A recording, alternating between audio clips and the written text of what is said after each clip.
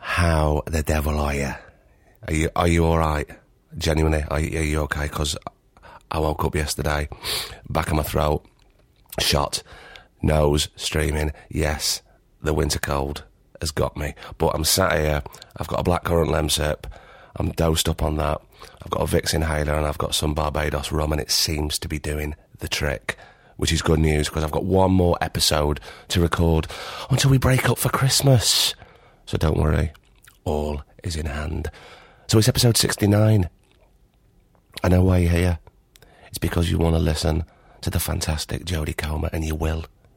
Trust me, it's a brilliant episode because she's ace. If you just joined us for Jodie's episode, go back. Including now, there is 69 brilliant episodes. So go back, scroll through, see who you like, subscribe. Can you hear my voice? It's going. I think we better get on with it. I'll tell you what happened. I was in London. We had a little flat. Griff got the train. We met up. We set up the mics. And we welcomed Jodie Comer. This is episode 69 of the Two Shot Podcast. Enjoy it, and I'll see you at the end. I was talking to somebody last year, because I always do a little bit, I always want to do a little bit of research, just just the littlest. Yeah. Because I want the conversation to sort of be discovered by me as it does for everybody else, you know what I mean? Yeah. And I said to her, I won't say who it is, and I said, oh, so it's quite interesting because you were born on Christmas Eve. And she goes, no. I went, what? She went, no, it's just somebody dicking about on Wikipedia. Oh, God. But what I want you to do is, if I say like 1, 2, 3, just tell me the date of which you were born. Okay. Okay? The date's just the... Just the number. Just some of the number. The day? The day. Okay. 1, 2, 3. 11. 11. There we go. Perfect. Right, that's good. We're off to a flying start. Yeah, no one's been dicking about No one cares enough to do that. 'Cause I was born on the 11th of March. No way. Yeah. Oh, my God. I know. Pisces? Yeah. Oh, I love it when I meet people with the same birthday as me. And that's the only person I've met who's got the same birthday as me is you. Well, my friend Sasha Parkinson. Do you know Sasha Parkinson? I know Sasha Parkinson. She's 11th of March as well. Is she? Yeah. Oh, I did know that. Fuck, I did know that because I've worked with her years ago. Yeah, she's the 11th. You're the only people that I've met. Do you know Jo Hartley? Yeah. She's 12th of March. Oh, my best friend's 12th of March. Look, it's March. It's a good All the month, best Jodie. people. How are you? How's things? I'm good. Yeah, I'm not bad. I'm been living in London now since June. Nearly ready to go home. How do you find London? Hard work or? Do you know what? I enjoy it, but then I do like to leave. It's very busy. It's definitely a different pace to Liverpool. But I feel lucky in the sense that I can come for 6 months, experience it, and then I can go back to normality, and go back to my mum's. But yeah, it's all right. I suppose sometimes though, if you're busy working, you don't really get to. No, well, that's the thing. See loads because you're just there to generate the work and get out. I'm I'm going to go to this museum, I'm going to go to this museum, and then by the time I come to the weekend, I'm just going to sit on my own on the sofa. So yeah, I probably actually, I think in a sense I haven't really made the most of it to make a judgment. Do you know what I mean? Or at the time, you know. Yeah. But it is nice to know, since I moved out of London, I do love that feeling of coming in and sort of meeting up with people or doing whatever I need to do. Yeah. But knowing I can escape, bugger off on the train and get home. Back to normality. I do like that. I appreciate, but also I appreciate London in a different way than what I did than when I lived here. Yeah. So I really fell out of love with it. No, but I can imagine that's quite easy. I think it's quite intense. I also think it can be quite lonely. I mean, I do love my own company, but I do get a sense of if you haven't got your tribe of people here, it's very easy to just kind of slip under the radar and probably spend too much time on your own. Yeah. But yeah. Tell me about growing up in Liverpool. Whereabouts were you? Chilwell. What? Forgive So me. Chilwell is like, have you ever been to Lime Pictures where they film Brookside? No. Well, they film Hollyoaks there now. It's like five minutes from there. Right. Just as you come off the motorway. But yeah, I've lived there all my life. Still live with my mum and dad. The same house I've always lived in. My primary school is literally at the top of my road. So you just walk to Yeah, school I in the walked to mornings? school. I loved growing up in Liverpool. I've got, no, particularly my dad's side of the family is really big.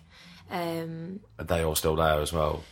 Yeah, they're not in Chilwell, but they're not too far away. But yeah, I've got a younger brother called Charlie, who's twice as big as me, who I love. But yeah, growing up was always really happy. Really close-knit kind of thing. What does your dad do for a living? My dad's a massage therapist. Is he? What, like a sports massage therapist? Yeah. But trying to get him to give me one is... Busman's holiday. Yeah, that's the thing. He's like, Get you're one doing at all day work." in work. I'm not going home to give you one. Which is fair enough. Yeah, so my dad's a massage therapist. And How did he get into that? I don't actually know. We used to work at Ford. Is it the Land Rover? I don't know if it's Land Rover or Range Rover. I can't tell the difference. The big car. Oh, a That big one. car, I know. Ones that are a pain in front of you when you're driving. To park. Yeah, so he used to work there when he was younger, and then I don't know how he got into it, but he works at Everton Football Club. Right, okay. And he's a massive Evertonian, so we have that kind of similar thing of he is besotted with his job, which is really nice to see. So yeah, I think he's been there for a while now. And my mum works for Mersey Travel, which is like the transport in and around Merseyside. Do you have a tram system in Liverpool? No, or we were not? supposed to get them, thought and then you it all were. kind of fell through. That was a promise that no one kept. Yeah. So But I've got, even though I've been to Liverpool quite a lot, I've always got that image of, oh yeah, there's a tram just like there is in Manchester, just sort of going through, or like in Glasgow. There was supposed to be, but it didn't. I didn't think it ended up. Well, it definitely didn't end up. No, well, not yet anyway. Unless I've been away for 6 months, maybe exactly. they've fucking built a big tram They fitted system. them, yeah. So happy times growing up, really. Yeah. Love primary school. Enjoyed secondary school, but then like not so much sixth form and stuff. I kind of lost interest in school at that age. When you say you enjoyed it, is it because you threw yourself into like subjects? Were you quite academic, or was it just that sort of? No, I think I probably had potential to be. I was a big chatter. You know, my school reports were always, she's great, but would be even better if she kept her mouth shut in class. But I think I was really enthusiastic, which goes a long way. Absolutely. God loves a trier, Craig. That's what people have been telling me for years. But yeah, I don't really ever, remember having really bad memories of school. And my friends who I'm friends with now are the friends that I grew up with in secondary school, and there's about 5 of us that are really close knit, which is really lovely. But yeah, I mean, I didn't think I'd want to go back, but I enjoyed it. There's nothing you want to change. I always was like, oh, if I could go back, I'd I'd put my head down a bit more and get better grades, but then I haven't had to, I've never ever had to use my grades for anything. Well, exactly, and, doing what you do. Yeah, and so I've always been like, oh, just for the discipline, I would like to have been a bit more disciplined maybe, and... Do you not think you're disciplined now? Yeah, but in a different way. Yeah. Like, my brother went to university, went and done his masters, and, I've seen the work that he has to put in. What was he... As in, just, I feel like with university, they tell you what you need to do, but then it's up to you to go away and do it, right? Yeah. Which I guess is the same with learning your lines and stuff, but I don't know. I just think there's a different kind of discipline. I suppose it is, but I know what you're saying, because it's like, well, you go away, you've got lines to do, but you've got choices to make. No one's gonna. Yeah. They might mould you in different ways, but you have to go in with those certain choices. Yeah. But those disciplines, yeah, you couldn't have really learnt that in school because it was different. Yeah, that's true. I guess my grades were like fine. Quite middly. Like, for instance, this is really embarrassing, but for my my drama GCSE, I'd got an A star in my practical and I got a U in my written. Like, that actually happened. Do you know, I refused to do my written work. Did you? Yeah, because I said. Well, I wish I would have actually. Being an idiot said it. No, it's all right. Acting's not about writing. I refuse to do it. What? Yeah. Well, in my defence, kind of, I'd had. In your defence for you, yeah, I'm gonna try. I'd been like doing little jobs outside of school, and I was away for they do like a practice test, and I was away for that. So that's my excuse. I was away for the practice. What were you doing away for? You on holiday? I was doing an episode of The Rule Today, Craig. Oh, were you? Yeah, I was. It was really serious stuff. So you were acting at school? Yeah, like, kind of. So how did you get into that? Oh my god, so long story, but basically, we've got plenty of time. Yeah, we are. We'll get the kettle on for another cuppa. It's fine. So I'd done like dancing, singing, and acting at a Saturday school. Right. Down the road from my house was like an hour of each, and we had a thing in Liverpool called the Liverpool Drama Festival, which was you would enter into a group of like 30 people your age, and everyone would perform a monologue. And I'd entered into that with my weekend drama school, and I won my group. I came first. So that's when I first kind of got the buzz for like performing in front of other people. It was the first time my dad had seen me act and stuff. And then a couple of months, however long it was, we were doing a talent show in school. And me and my 3 friends were doing a dance from Chicago. I don't know if you're familiar with Chicago. No, I know the musicals. I've seen it. It's all bowler hats and things. Yeah, we were doing the Cell Block Tango at the age of 12, which was probably a little bit inappropriate, like, thinking back. But so anyway, was planning on doing the talent show. Midway through rehearsals, I went away on holiday with my family, my mum, dad, and my brother. And obviously, you know, when I was away on holiday, I was spending all my time on MSN on the computer. And the girls had been in touch with me on MSN to say that I couldn't be in the dance anymore because I hadn't been there to rehearse. So I remember, like, elbowed. Literally elbowed out of the girl band. So, you know, when you're a kid and you're so upset and you're like, that moment where you kind of lose your breath. I remember going up to my mum and just being like so distraught, and she was like, well, why don't you go back and ask your drama teacher if you can do your monologue from the drama festival, you know, go and do your own thing and whatever. And I was like, okay, I'm gonna do it. So I went home, I told my drama teacher that I wanted to, you know, enter into the competition doing my own thing. She made me audition. She made you audition? Approved, yeah. So she made you do it. Yeah, she made me do it in front of her, and then she was like, "Okay," and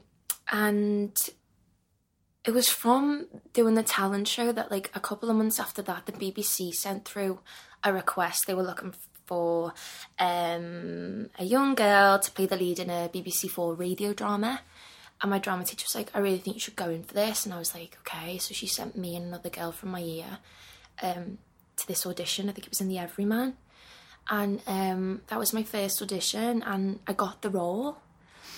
And then it was doing the radio play, which was like 4 days in Manchester. My mum and dad chaperoned me. It's like the best time of my life. And how old were you now? Like 14? I was like 12. 12, 13, yeah. Right. And I just loved it so much, and the other actors were like, you know, if you like enjoy this so much, you can do this as like a job, a profession, or whatever you want to call it. And my mum and dad were like, okay, like, if if that's what you want to do, then were they quite supportive of that? Yeah, totally. They were just like, listen, if you want to do it, we'll go with you. So an actress kindly introduced me to her Manchester-based agent and a photographer in Crosby to get some headshots taken. Yeah. And now I'm here sat with you. So what I feel like is I'm always like, Mum, imagine if they didn't leave me out the group. What would I be doing? Yeah. Because I feel like it all came from that. Well, it did, didn't it? Yeah, because doing the radio play kind of made me realise, I wasn't one of those kids who, like, came out the womb and was singing, dancing and acting. Like, No. I just enjoyed it, and the thought of doing it as like a career choice had just never, ever entered my head. Did you realise that it would be possible for you to do it? I think, well, when I was on the radio play, I was like, oh, this is like, people do this all the time. Even though obviously I watched the telly and stuff, but it just, But it's I'd never different, made the innit? Because connection.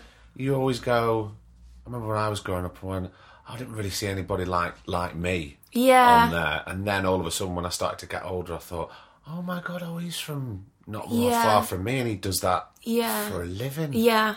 I wonder. It's just it was just the thought that I'd never ever. Also, I was so young. Like, people were like, well, what did you want to be before you were an actress? And I'm like, when I was 12, I didn't think I'd even thought of that. Yeah. I wanted to think of things of what a 12-year-old girl thinks they want to do for a living. Which Yeah, do you know, you're not even thinking about work then, are you? probably I somewhat hope not fancy. anyway. Yeah, I don't want to grow. I don't never want to work. What are you on Exactly. about? So I had a Manchester-based agent, and I got a couple of roles in some little things, like, little episodes of stuff. But then I think it was when I got to about 16, I was only getting like one audition every like 3 months or so.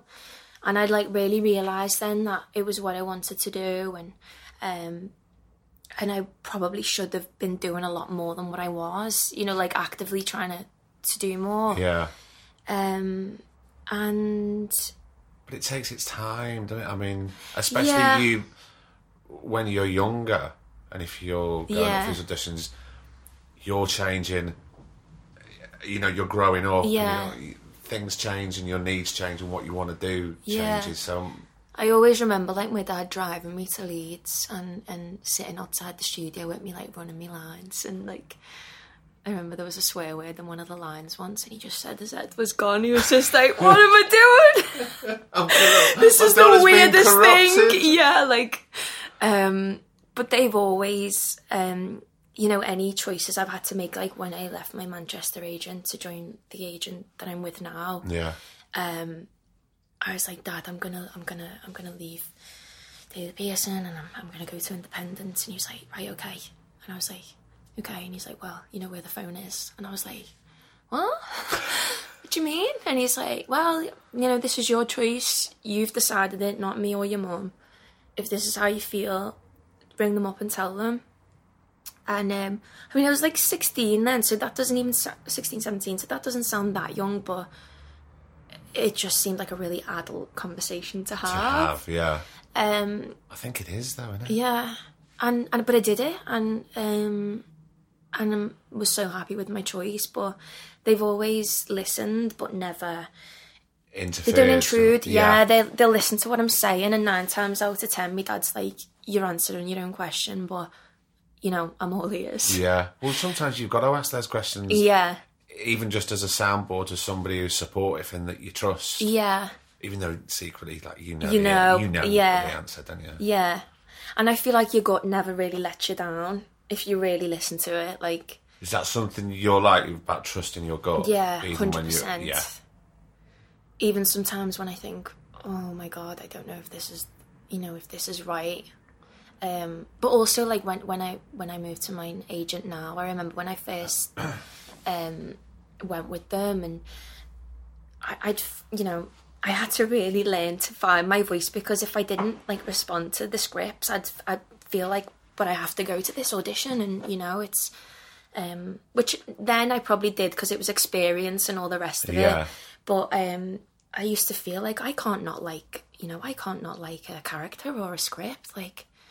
This is kind of an opportunity, and I have to say yes. Yeah, I have to do this. I can't connect with it in any way whatsoever, in my head, on my heart, on my gut. Yeah. So I think now I'm definitely more like, if I read the script, I'm like, no, I don't, can't connect with it for whatever reason, and I say to my agent, look, if you think I'm being stupid or if I'm not seeing something that you are, then let me know. Because again, you're speaking to somebody that you trust. Exactly. Yeah. But no, I definitely do think if you just stop to actually listen to yourself, you've usually probably got the answer. Did you start sixth form and then drop out, or...? No, I finished the whole of sixth form. Why wasn't it a particularly... I think because... One, sixth form again, not like university, but you were left up to your own devices to do the work that you were given, and I was just going back to discipline, Jodie. Yeah, exactly. And also, because I'd been doing little jobs here and there, I'd had a taste for what I wanted to do. Yeah. So then everything else just was a disinterest, you know?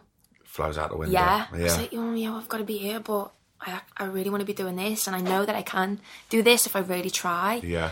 And I suppose at that point you'd made that decision that this is kind of the path that you want to go down. Yeah. What you want to do. Yeah. So why am I doing this? Putting 20% of my energy into this when it's going to turn out to be a piece of shit anyway, where I can 100% with this. Yeah. I think that's what it was. Happen. I think I was just like, well, you know, I've done a couple of jobs and I know that's what I definitely want to do. You know, I don't do well. I think that's why, like, when I was young, I was like, when I'm 18, I'm moving to London and I'm doing musical theatre and I'm going to be on the West End. And then I, you know, kind of just really loved acting. And, you know, some people go to drama school and it's the best thing for them. But I think in my head, the thought of kind of being in a room, even though it is, you know, physical and whatever other elements there are, doing that from 7 till 7, I don't think I would have coped well in that. In that environment for so long. Yeah. It was always something that I just didn't feel right to me in myself. Yeah. You know what I mean? I've got huge respect for people who do it, and there are a lot of times that I wish I had. But everybody goes down different paths of route of training. Like, obviously, you've been picking things up probably from that first radio play. Yeah. You go, brilliant, I don't even have to learn my lines, I'm doing a radio play. Yeah, that's true. And, yeah. Do you think there's you feel safe doing what you do, but knowing that you live where you live? And I don't necessarily mean that you live with your mum and dad. I mean that you live where you were born. You live back in Liverpool. Yeah, and I think so. There's something about home that don't get me wrong. I love home for my family and my friends and that. And what I love and hate is that nothing ever changes. In what respect? In a sense of the same people are always there. We're all doing this. Everyone's doing the same things, and that's something that I love to go back to. Yeah. But it's also something that if I'm not working for a while, it's the first thing that I want to get away from. Yeah. So I think it's that familiarity, you know, and it is definitely a bubble for me for when I can go back and yeah. And what do you find hard? What do you find difficult about something that you've chosen to do that you love? Because different things come up for different people all the time. Yeah. I think... Apart from that police siren that's annoying. What I think the most is what I'm trying to learn, actually, is everything that comes with it, as in, like, the publicity and the press side of things. The job that you signed on for isn't over when the cameras stop rolling. Yes. It's like another... There's this whole other world. Yeah. And this thing of doing interviews as yourself and people... Just the world seeing you as you and having something to say about it. Yeah. You know, and I think especially kind of learning how to do interviews and how to respond correctly and what's the right thing to say and but obviously that's somebody else's opinion of how course, yeah. They would want you to do, yeah, exactly. But I think because I remember doing my first photo shoot and I was just so rigid with fear. Like, I think they were like, what is wrong with this girl? But I didn't know what to do. I was just a whole other world to me. And well, it's completely different than acting in front of a camera, Yeah. because you're inhabiting something, And you're whereas also you're being you, and I have a terrible... looking right down the lens, which you never do. I feel absolutely ridiculous. Yeah.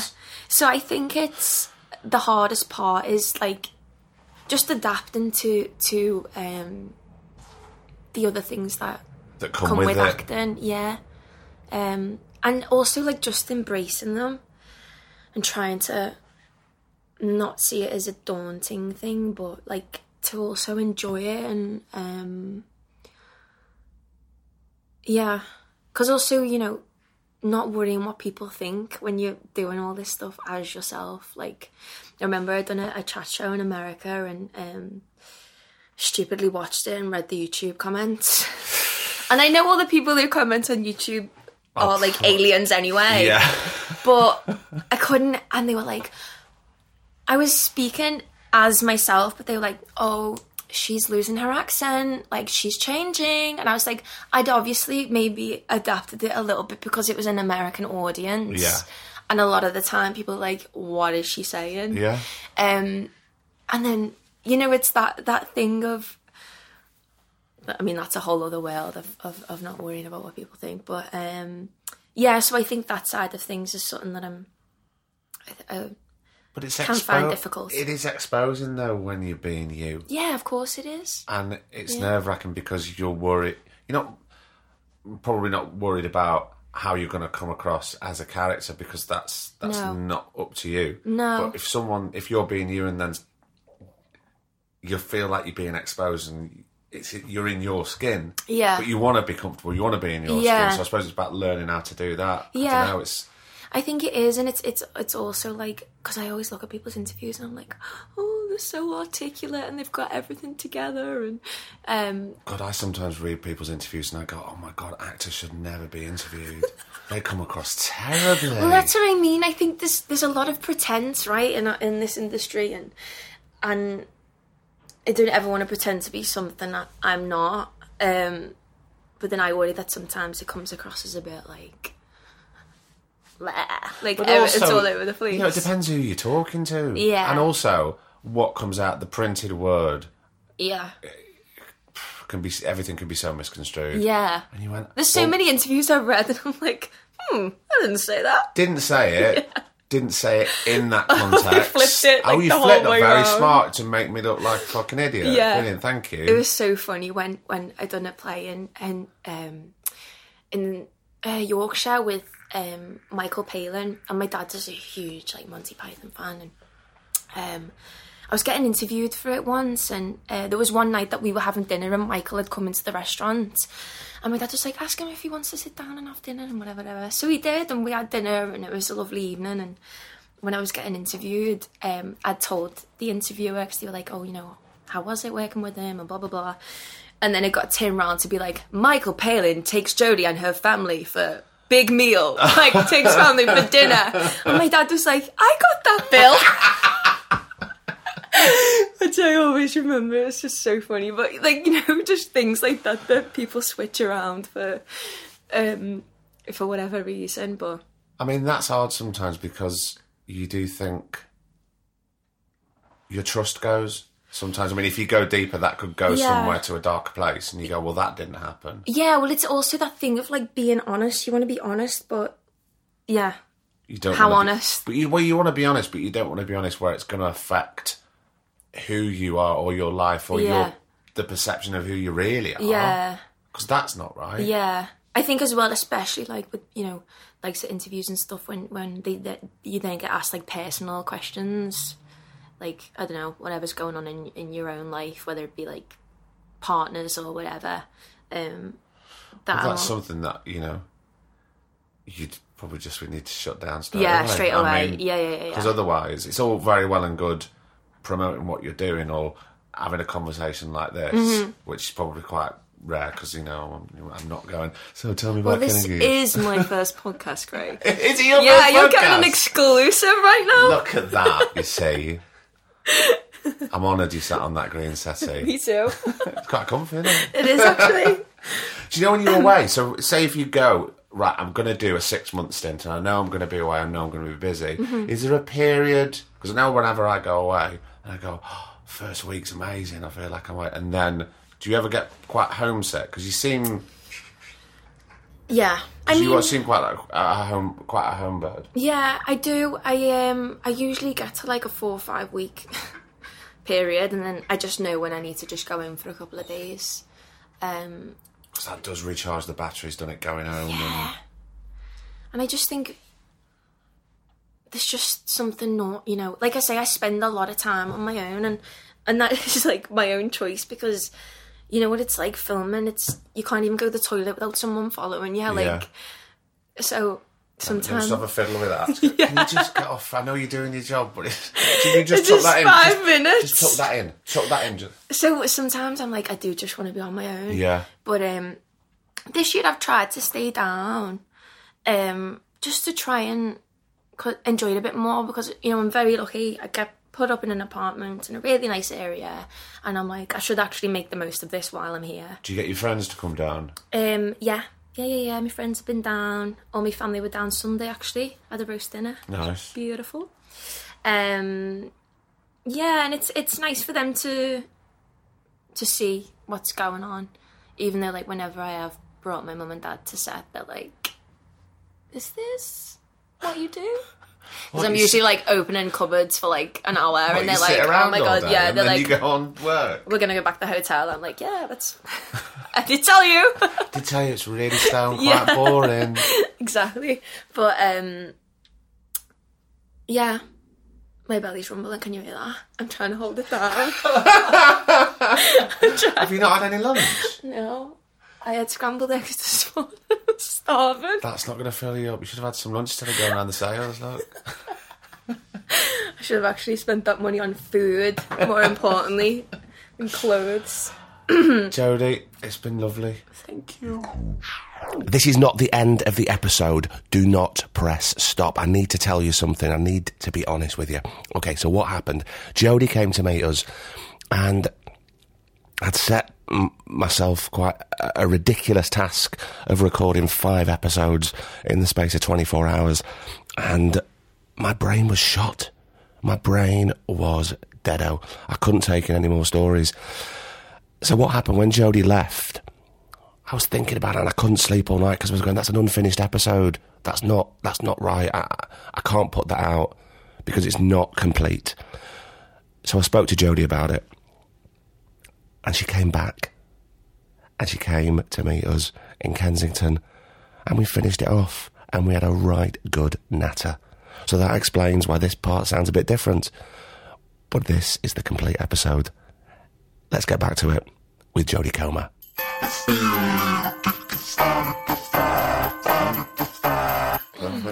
I was listening to an actor be interviewed not so long ago, and he wasn't a movie star like he was an actor. You know, around 30, I think he was, and he was having this very generic interviews. You know, the ones where they ask you those very run-of-the-mill, boring questions. And one of his questions was, "Oh, how did you get involved in the project?" Which is like, oh, great, don't ask that. You're going to get the same answer. My agent. Yeah. Well, I got a script, and he said, well, initially I wasn't interested in doing it. And he said, oh, why? He said, I just didn't think it was right for my brand. Oh. And I went, your brand? Oh God. I haven't really heard that from somebody who isn't like a big American movie star, and that's different, I think, to an actor. And I just thought, when did he stop becoming an actor and start becoming a brand? And I think that's the danger with like sort of the social media side of things. Like now, your following and your popularity can be a huge part of, not the sole reason, but a huge aspect of why you get a role. And I think actors have a danger of then putting their focus towards that side of things. Yeah. I'm just wondering if that loses focus on the main aim. Do you know what I mean? Yeah, no, like I see it all the time, like actors and actresses, like attending events, and they attend more events than I see them on doing actual screen, work, you know, yeah. and obviously that we can't decide what jobs we get or when we get them, but I think that that's something that I definitely don't want to do, because I think, like you say, if you are attending events, then your focus is somewhere completely different than where it should be. Yeah. But a brand? Yeah, I know. I'm glad you It's said quite that. scary. I was quite scared because I'll tell you Yeah. who it is off mic. Yeah. But I was quite a little fan of his, actually, and I thought, Well, that says a lot about his intentions, I think. exactly. Or who's around him going, this is what you need to do to become a certain thing. Well, I don't think you do. I think your work creates work, and I'm a big believer in that. Work breeds work, and interesting things will come if you work hard and you work with great people. Yeah. And then I was thinking, as I always am nowadays, thinking about the 16-year-olds who aren't at drama school yet, or aren't training, or don't want to get, or can't get into drama school, and they might look up To that. and go, oh, well, in this world of social media and reality TV and all, maybe that's what I need to be. I need to become a brand. I think there's no way of lasting that way. I think those people will always be filtered out at some point. Because I just think you can't do this and not be in love with it. Some people do, evidently, but I don't know. I just think if you lose your integrity, then you'll very easily lose your way. I think so. I think integrity is kind of everything. Yeah. I was with another actor friend of mine who's my age, and we were with an old actor on a job, and my friend called it, was asking questions about his career. Yeah. And the older actor was like, career? This is the problem with youths, you call it a career. And I was like, that had always baffled me, because, this is ultimately a career, right? Yeah, absolutely. And that really kind of stung us in a way. We were like, oh my God, what does, what does that mean, that we call this a career? And he was kind of really taken aback. Yeah. Did he seem quite offended that you'd called it that? It wasn't offended. It was more like, you young'uns and your career, and I find that quite patronising. Yeah. Well, we did. We both sat there like, okay then. Well, good. I'm sure you should, because you should know better. Because, to be honest, I think it is. I think it is. Of course, it is. It should, as much as we don't want to call this our job, because I like. It's so much fun, and it's everything that we love, but ultimately it is. It's how, it's how you earn your living, it's your career, it's your job. Like, that's a matter of fact, right? Well, I think so, but he sounds like one of these actors that lives for it and would never say no, and he's one of those that, I can never take a holiday in case a job comes in. Take that holiday. It's so healthy to switch off and say no. You've got to live your life. That's another thing I'm learning is, in order to put any sort of truth into your acting, you've got to go out and you've got to live, and you've got to experience and make mistakes. And the best thing is to make the mistakes. Yeah, that's my excuse. I've been saying that for 20 years, Jodie. It's all right. It's all for the acting. But how can you incorporate something into your work if you haven't lived and done all that? So that is good. A career, of course, it's a career. I know. And speaking of this career, I'm so terribly sorry, I'm still getting over this cold. It's awful, isn't it? How are you with auditions? I'm okay, I'm high pitch my voice. I'm okay. No, I think everything, again, with age, as you get older, it just becomes a lot easier.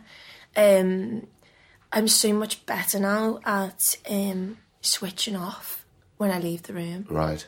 I'll have that 20 minutes when I leave of going, oh my God, why did I say that line like that, when actually this is probably how I should have said it, or whatever. But I think my eyes have been open to the fact that it's not all about your acting, and in a sense of people making their choices, there are a lot of different elements that go towards someone getting a role, and a lot of those choices are out of my control. Exactly, yeah. And the quicker I let go of that and accept that, the more at peace I am with myself. And do you cease to take it personally because of that? I mean, no, I'd be lying if I said, you know, oh, I'm completely numb to never getting a part, because there are parts that I've really wanted and not got. And if you didn't, then you wouldn't be human. Exactly. You wouldn't care. Exactly, of course. So there is always that that feeling, but it's just not as intense. You know, I can get on with my day, or I can, you know, when I was younger, I'd be like, ring my agent like 2-3 times a week, like, any feedback, any sort of, you know, yes, no, maybe, like, whereas now I don't feel the need to do that, and I'm also really okay with not getting a yes or a no. You know, there's this conversation that's happening about actors should kind of, yeah, which I agree with. You know, it's like a respectful thing to just be told yes or no and you can move on, but I actually don't mind that, unless it's something that I'm obviously something really desperate for. Yeah. But yeah, auditions on a whole are okay. Nerves depend on what it is that I'm doing, or probably who I'm meeting, but I just try and enjoy them. I can't remember who said it. I was reading an interview with an actor, and they said that they just try and see it as another opportunity to do some acting, you know, like enjoy it and have fun with it, rather than I've had moments where I haven't worked for like a long time, and when I say a long time, it's probably not very long to other people. Say like 7 months, and I'd go into an audition, and I remember the casting directors like saying to my agent, that she felt like my energy, like I was a bit down, or like I was a bit off, and what I'd realised is that I was going into auditions feeling like I needed it. Yeah. You know, like I and they need can this. tell. Of course, yeah, and that really took me back, because I was like, oh my God, like, you know, I'm bouncing in the room like, hey guys, like, and they can just see I'm ready. Yeah. I'm ready, like, and they can obviously just see that. So that was quite a turning point as well, because I thought, right, I need to, as hard as it is when you're out of work, you can't go into it needing it. Because, you know, when you do chemistry reads with people, and when you audition with other actors, the energy that they bring into a room is so telling. Yeah. You know, and with each person that walks out and a new person comes in, the shift is insane. But I really like auditioning. I like to feel like I've got a grasp of the character, and then, like, I hate self-tapes. Well, I was going to talk about that, because you know, you were saying before, half the thing about getting a job is there's so many elements to it and all that. And I think a big one is meeting the people that you're going to be working with. If the producer and the director are there, then you've got a complicity and you've got a rapport, and oh, that's good. So that's one thing ticked, and then you do the scenes and you go, oh, right, well, that's working. So this could all work. Yeah. Whereas a self-tape, it just depends on that specific moment and that thing. You've got to meet them. And depends on how how you choose to play it. You know, I think that's the most fun thing about an actor-director relationship, whether it be in an audition room or on set, is that playfulness and that challenge of, like, they might just test you to do it another way, just to see how it changes the scene. And I think if you're... I mean, I do my self-tapes with my friend, and she's amazing. She really helps me. But it's that kind of just not knowing if this is the right way or not. Like, with all, you can have the best intentions and go, well, this is my take on it. Yeah. And this is how I feel. And then, you know, in the room, they might go, oh, yeah, I appreciate where you're coming from. But no. But no. But nah. Have you thought about this? And you go... oh, God, yeah, no, of course, why did I see it like that? Yeah. Whereas, I can't do that. Yeah, on your own. On your own. No, I know. I remember I used to, I come to London to do my self-tapes now, because I don't really have, like, anyone at home who does acting. Or, not that you necessarily have to, but, like, if I have to do a self-tape that's in American accents, and then God bless him, my dad's like, is, you know, in a Scouse accent, then accidentally reading the stage directions, and I'm like, oh! So, Let's do it all again. Yeah. And they're like, oh God, you know, I could be there for like 40 minutes, and they're like, are you done? Like, are we done? Yeah.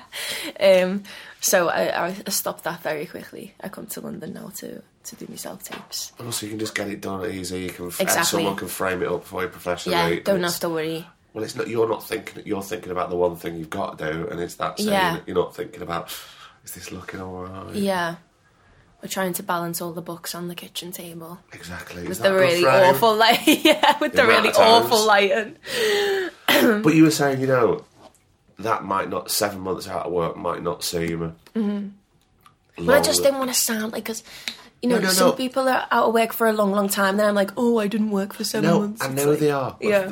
That's what I mean. It's like, we can't compare. I don't think people should be comparing. Yeah. Oh, well, look at them. It's your trajectory. Yeah, path. so right. Yeah. You know what I mean? No, I agree. And that was something else that I've learned is like, I'd always look at other people and I'd be like, oh, but they're doing film. Like, oh, they're doing loads of film. And I used to have this thing in my head of like film and TV, like film being so much superior than television. I don't know why, but I drilled that into my own head. Maybe that was just my own insecurity of like film being this higher entity, and then I was like, actually it's not, it really isn't. And the more focus you put on someone else's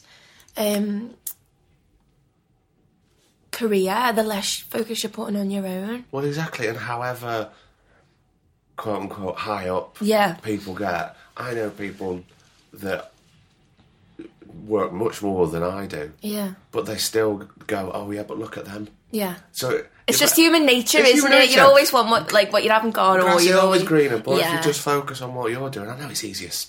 Yeah. Excuse me, it's easier said than done at times, but just to keep rooted, and keep your feet on the floor and focus on what you're doing. No, definitely. I just want a bit of what they're doing over there. I want a bit of, come on now. It's not helpful.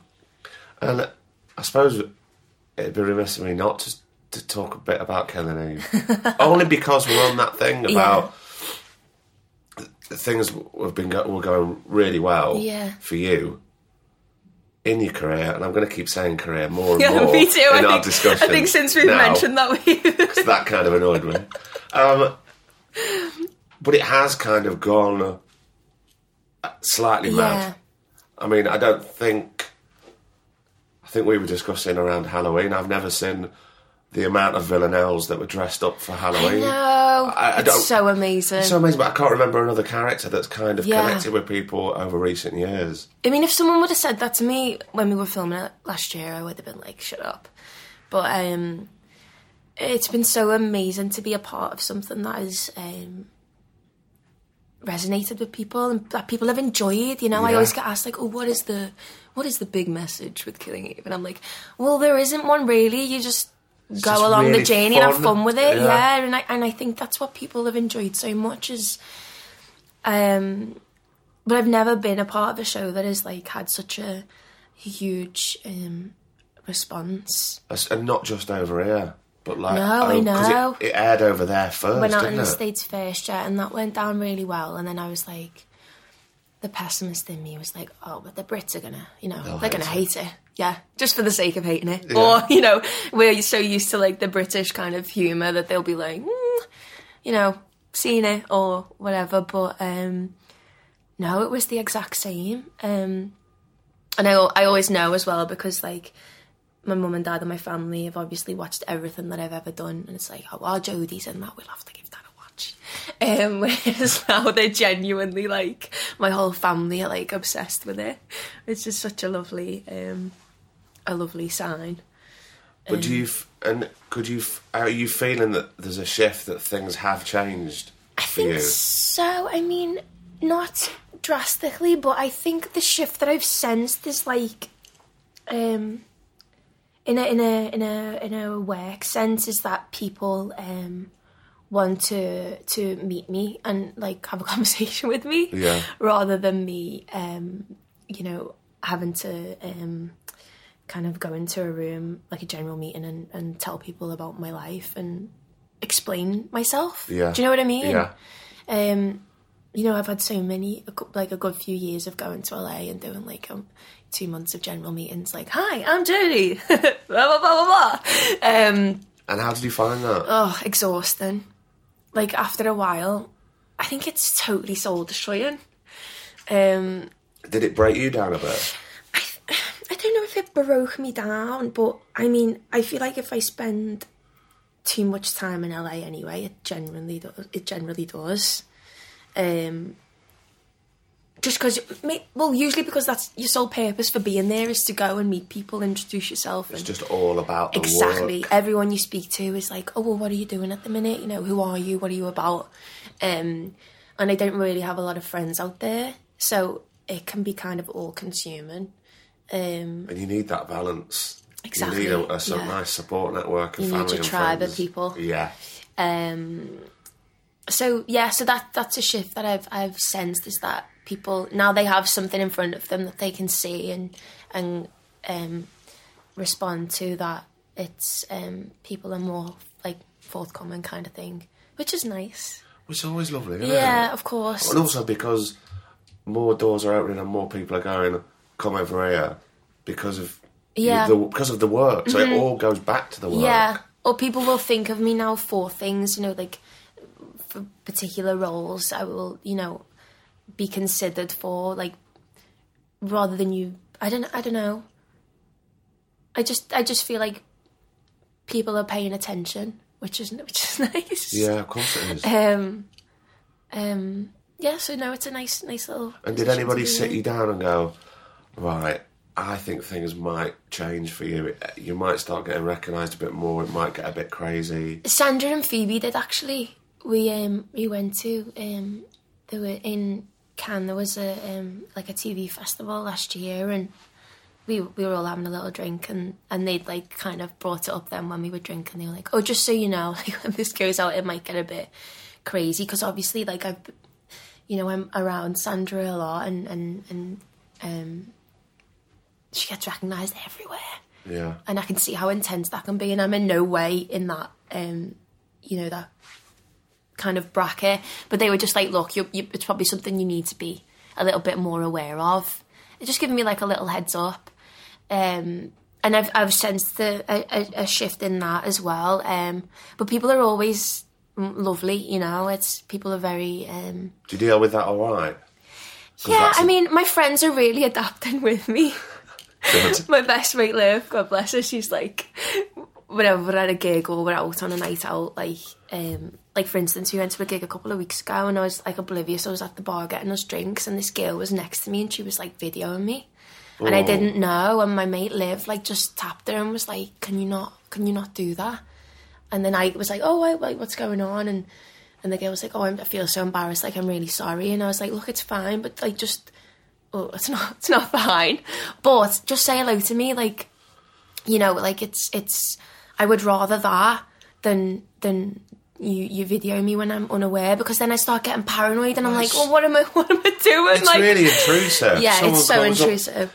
Even if I know it happened to somebody, a friend of mine in a restaurant from another table, and he just tensed up and he couldn't eat his meal. Well, you get so paranoid. Yeah. And then like, then I'm just really hyper aware now of when I can sense when that's happening. And of course that's just the modern age, you know. Well, I know, mobile phones, there's no getting away from it. I don't think there's any excuse to just be sat there and videoing or taking photos of somebody, because 9 times out of 10 I know people would just go, yeah, of course, well, let's have a photo. Exactly. It's no bother. It's fine. That's absolutely no problem at all to do that. But to be well, I would never do it. I would also never do that, like video someone else when they don't know. Of course you wouldn't. So that's why I'm always like, oh, just say hello to me, or you might rather stand and have a conversation with you. Especially but this is the thing as well, especially when you're out drinking, because everyone's cards get dropped and no one really has when everyone's had a drink, everything kind of goes out the window, doesn't it? But it's fine. It's, you know, it's not intense. It's not crazy. It's, like you say, that's just the nature of the beast, isn't it? It's. And I was talking to somebody. In fact, I I think I might have been talking to Griff this morning about that fame thing and how people deal with it. And I was thinking of actors who are in soap operas, because they're in people's living rooms 5 times a week, and it's like then people think that they can just go, they know they just go up to it. And I was going, and that and I think soap actors working so hard of what they do, and it's just a different form of acting. Yeah, and I've got complete respect for them. But how they must deal with that, yeah, I don't know, because I know some people. Well, I can imagine that's because a lot of those people play those characters from when in their 20s to like way beyond. So and that's they're still there, like 20 years later. Whereas I guess with other dramas is that you're constantly switching up characters, aren't you? So you're never in a character long enough for people to kind of. Well, I guess I don't know. I'm sure. It depends what hits home with the public, and everybody's talking about that specific thing. And it's a funny one, the fame thing, because I know somebody years ago who got very famous quite quickly, and she really couldn't handle it, and just went, "No, don't want to do this acting thing," and just like really, wow, and just wanted to stick her head in the sand. You know, I can't. It's not something I could do. I love the work, and I love the acting, but this other side, I can't deal with it. I can't deal with it. The people looking.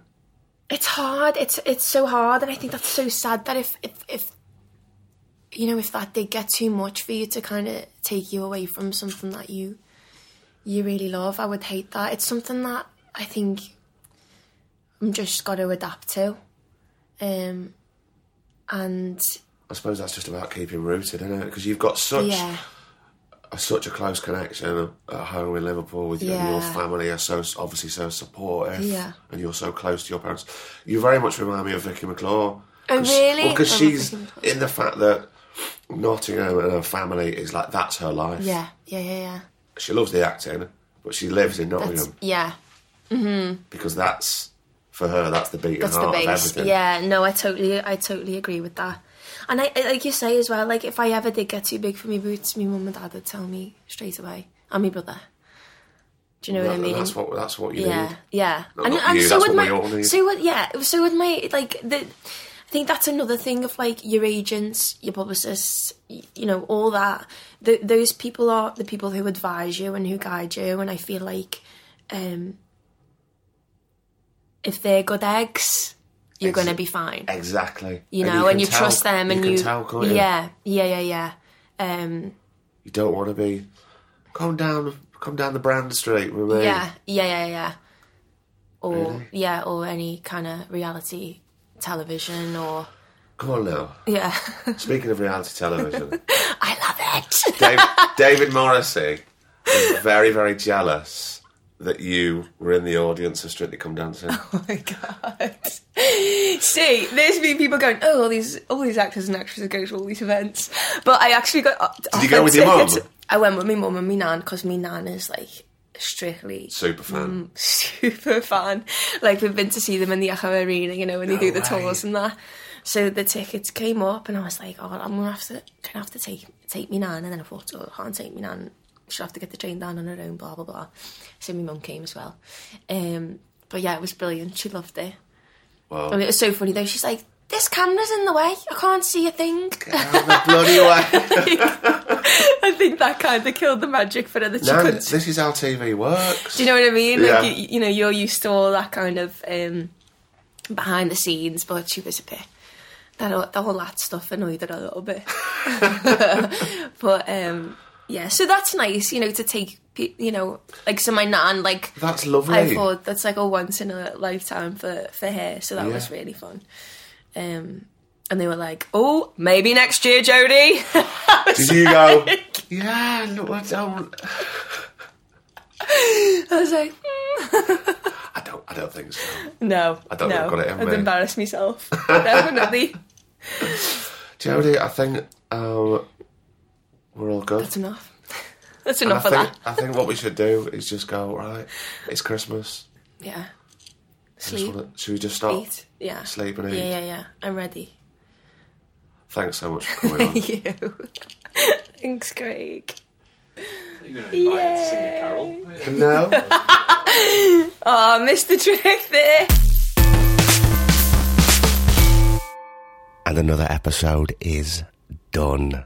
How brilliant is she? We had some crack, I tell you. And it's funny, you know, we spoke about if you see somebody off the telly or something, you know, and you're walking in the street, don't be taking photos of them just in the face or out front. Just go up and speak to them. And I tell you, for any money, they'll go, yeah, let's have a snap, let's have a natter. What's going on? It'll be fine. Don't be like that person sneakily recording. It's not cool. It's not nice. But how nice is Jodie? And I can't thank her enough for coming on. And I can't thank you enough, not just for joining today for this episode, but for the whole year. What a year it's been. Week in, week out, every Thursday, we've met up with brilliant people having interesting conversations. Some have been really funny, some have been heartbreaking. I'm just going to have a little sip of my lemon sip right there.